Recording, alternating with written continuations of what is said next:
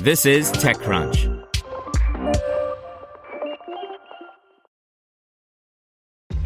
This episode is brought to you by ShipStation. You know, some things take a lot of work, like sending little robots to far-off distant planets. And just as that's challenging, so too is running a successful e-commerce business, especially when there's so much to do. So I want to introduce you all to ShipStation.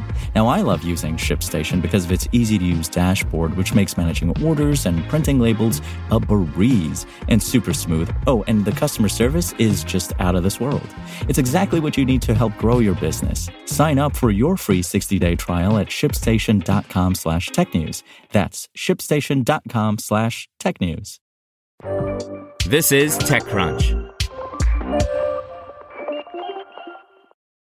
Facebook is losing interest in its podcasting plans, new report claims, by Aisha Malik. Last April, Facebook announced a suite of new audio products, including new support for podcasts and a Clubhouse live audio competitor, which was an indication that it was taking the threat from other audio platforms more seriously.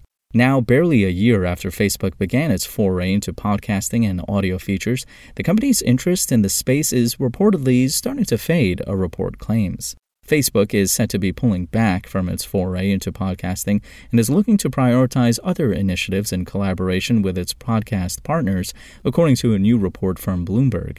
According to its sources, Facebook is now focused on pursuing other opportunities with podcast partners, like events in the metaverse and e-commerce. Facebook's parent company Meta is also said to be prioritizing short video projects above other initiatives, likely due to increasing competition from popular short-form video app TikTok. In an email to TechCrunch, a Meta spokesperson said the company is seeing good engagement with its audio features and believes that audio is an important medium for expression. The company also said it's been getting feedback from creators on what's working well and what it can improve on.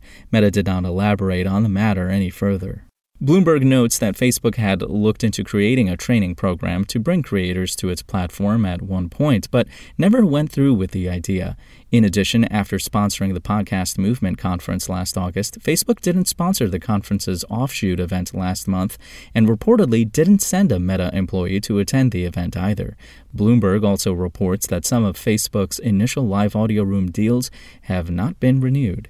Meta's pivot to the metaverse in regards to its relationship with its podcast partners isn't exactly a surprise, however, especially given its parent company's recent corporate rebranding and decision to prioritize the metaverse above certain other things. For example, Meta recently announced that it won't be holding its F8 developer conference this year in order to focus on the metaverse. Facebook's foray into audio was a competitive move a year ago when Clubhouse was valued at $4 billion and Spotify and Apple were dominating the podcasting market. But it would take a lot for Facebook to compete with Spotify and Apple, even if the company has loads of money to spend on its podcasting endeavors. The metaverse will also be pricey. There's a question as to how long Meta can even afford to bankroll its investment here, given that it announced earlier this year it's dropped nearly $10 billion on the effort to date. And it's just getting started. As for the live audio market, that's still largely dominated by Clubhouse and Twitter Spaces, both of which are continuing to develop more features. Live audio grew in popularity amid the pandemic as people around the world were confined to their homes. But as restrictions have been lifted for the most part around the world and in-person events have returned, Clubhouse and Twitter Spaces have been looking to retain users by reworking and enhancing their platforms. For example, Clubhouse has started testing a new in-room gaming feature that is designed to spur conversation and help people get to know each other better. On the other hand, Twitter is continuing to make spaces more easily accessible and has launched new features such as ticketed spaces and the ability for anyone to host a space.